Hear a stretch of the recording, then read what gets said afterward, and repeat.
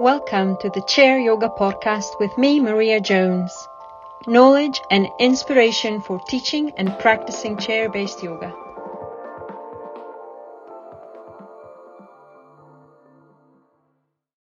Hello everyone. This week we are interviewing Elaine Oyang, who is a certified International Association yoga therapy therapist and an experienced yoga teacher with more than 10 years of experience. Her approach to teaching yoga is that of a non-strenuous and easeful effort, believing more in the undoing of tension patterns rather than doing poses to ease physical and mental challenges for her students. Her personal yoga journey over the last 16 years have helped her resolve mental and physical stress from being a type A, people-pleasing, overly ambitious perfectionist, sounds like me. She enjoys working with women who experience and struggle with this stress and their identity, using yoga therapy as means to cultivate self-compassion and self-nurture. We speak to Elaine today about yoga for pain management. I was scrolling through Instagram, scrolling through the tags, and Elaine appeared repeatedly in the feed of yoga for pain and fibromyalgia. So I can see Elaine has come on. I'm going to invite her over on the live. She can come and tell us more about herself on this version of the Chair Yoga Podcast. Hi, good morning, good afternoon, wherever everyone's watching. Yeah, exactly. It's nice that you made the time to come on to the podcast. It's a real pleasure to have you here. Thank you for being a guest. Oh yeah, it's absolutely my pleasure and happy to share about chair yoga and how it can help with chronic pain. It's just a pleasure that this has worked out, and you can tell us about the relevant the application of chair yoga for pain management. I'm really excited to meet Elaine. So tell us a little bit more about you. Tell us what brought you into the space of being a yoga therapist and teaching yoga. Yeah, so I started teaching yoga about 11 years ago, and I was not teaching yoga therapy. I was actually teaching mostly vinyasa, power yoga, so completely opposite basically. And there were a few moments even back then I wanted to do more because there was something lacking that I wasn't bringing. And I got this opportunity in a clinic where they work with chronic pain patients, and they have art therapy, meditation, yoga therapy, a very comprehensive program for chronic pain patients. And I was brought in to teach a yoga class there. I had no idea about chair yoga, about chronic pain. And that was when I really started learning and seeing how yoga can help people with chronic pain. And I had to talk to them, learn from these patients, and also, of course, doing my own research. Okay, how can we make these yoga poses accessible for them? So a lot of times I would say 90% of the time, I taught them in chairs because that's where most of them are comfortable. So from there, I decided I needed further training, and that's when I found yoga therapy. And a few years later, I graduated and decided I wanted to focus on people with chronic pain, and mostly on a one-on-one basis where they can get the most amount of support and assistance as possible, because every person with these experiences have different symptoms, and you can't just throw them all in a mix and say, okay, let's do this today, because everyone's just going to have different response and depending on how they're feeling in their bodies that day. And then with chronic pain, it's just so unpredictable. So the one-on-one approach and building that relationship is very powerful. It sounds similar because I was invited to teach people with MS, and they couldn't, of course, get to the floor. And we were teaching chair yoga, and their challenges became my challenges, which is where I started my yoga therapy journey. And I'm still learning. It is a wonderful experience. But their challenges guided my training, and it sounds like the group of people in that center guided your training as well. And yoga therapy teaches us how to do all these things. So when working with people with pain, what approaches have you found over the years to be helpful? Yeah, I think the most common challenge for people with chronic pain definitely is, like I touched upon, every day, every minute, your body, your symptoms can be so unpredictable.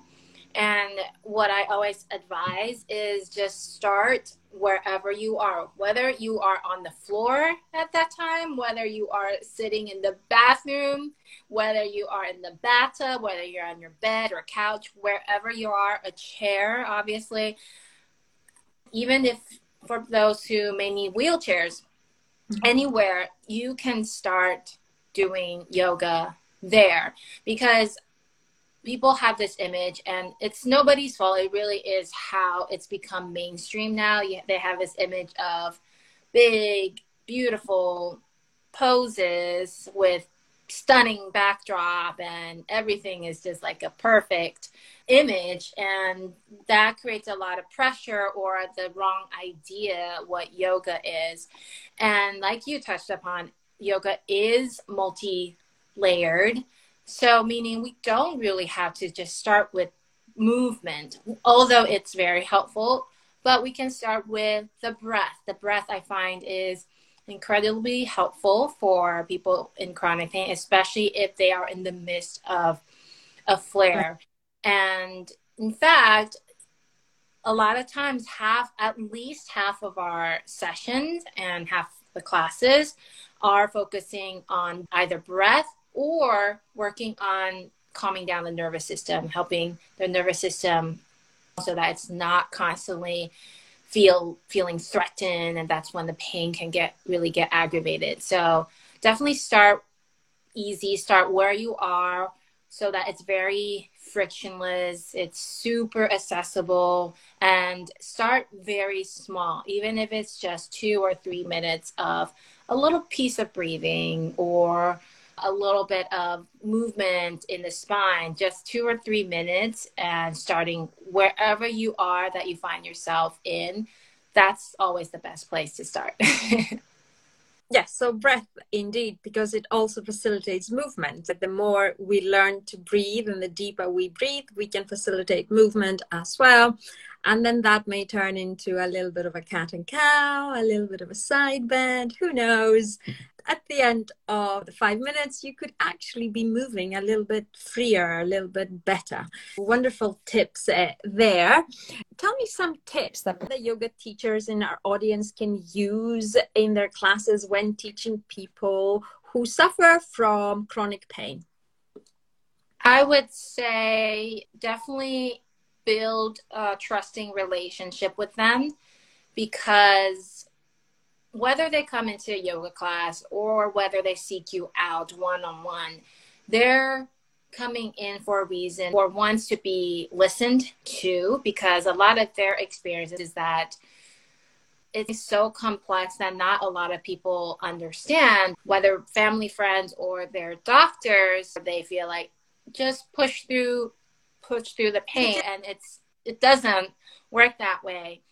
And so if you can really provide them a safe space where they feel safe enough to share their experience from you, and keeping, for yourself as a teacher, keeping an open mind to learn from them, that will build a very trusting rapport between the teacher and the student. And that's when actually the healing can begin, because when the student puts trust in you as a teacher, you're able to provide what they need to help them heal, help them grow, and help them. And by healing, I don't mean healing chronic pain, but maybe healing their other stresses and trauma with themselves or with their environment. Because with living with chronic pain, really, it's almost like your world just suddenly turned upside down. You have to find new ways of living and new meaning in your life. So as a teacher, when you do have a student that walks in and have chronic pain, just giving them that safe space.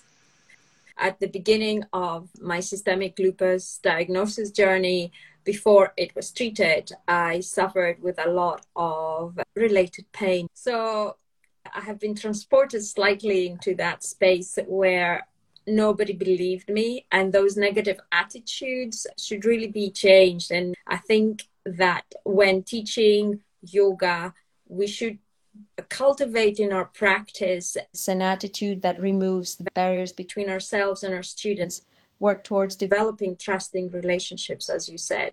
It is the most important aspect. How you show up to deliver classes, it is really important, and that should be cultivated outside the classroom in our own practices. It shouldn't be about how many poses we can achieve, but it's about cultivating that attitude that can build trust and welcome people of all sizes, ages, abilities into the classroom. So how has chair yoga been beneficial when teaching to people with chronic pain? What is the role of the chair yoga in the teaching and the practices that you offer? Yeah, I love that question, because there's this funny thing in yoga classes where people don't want to use props. They think the more advanced you are, the less props you should need. But I always say, if you use props, you're actually getting more advanced in the way that you are able to reach certain areas of your body that you otherwise may not be able to access. And the beautiful thing with chair is, of course, is that it's a place where most people feel safe in. For most people, it's accessible. The floor might not always be accessible for a lot of people, but the chair, for the most part, the sitting position on a chair is something for most people. It is accessible and feels relatively comfortable. So that's one important part. And going back to what I said towards the beginning, is that you just start wherever you feel most comfortable. You don't have to pull out your yoga mat. You don't have to get to the floor. Just start. You can lean into the supports of the chair, and you can still actually get benefits in the chair. Strengthen your legs, and also use the chair to help with balancing practices, balancing poses. So there's so many layers you can use with the chair, from breathing practice to standing practices. That's why really the chair is so versatile and very, very accessible for those with chronic pain. Yeah, entirely. I mean, even getting down to the floor can be a challenge, not because they can't get to the floor, it's because they're scared of how they're going to get back up. And it can be embarrassing, but bringing the yoga to them is a very good tip. Even those without chronic pain, so you have 5 minutes, you can do something in your chair. It's just right there. We spend so much time in the chair, so why not just do 2 minutes of cat-cow or some sort of breathing? It's just right there. Exactly. It's fantastic. And as you said, accessible and there for everybody to do. Even if the only you do is sitting up tall and facilitating movement in that position, expanding our chest and creating comfort in our body by simply not compressing our spine. And that can easily happen on the chair. It makes perfect sense. It's here. It's where we are, where people with chronic pain are as well. It has been really wonderful to speak to you about the approaches and the things that we can offer for people living with chronic pain. So thank you for joining us. What is your takeaway from today's chat?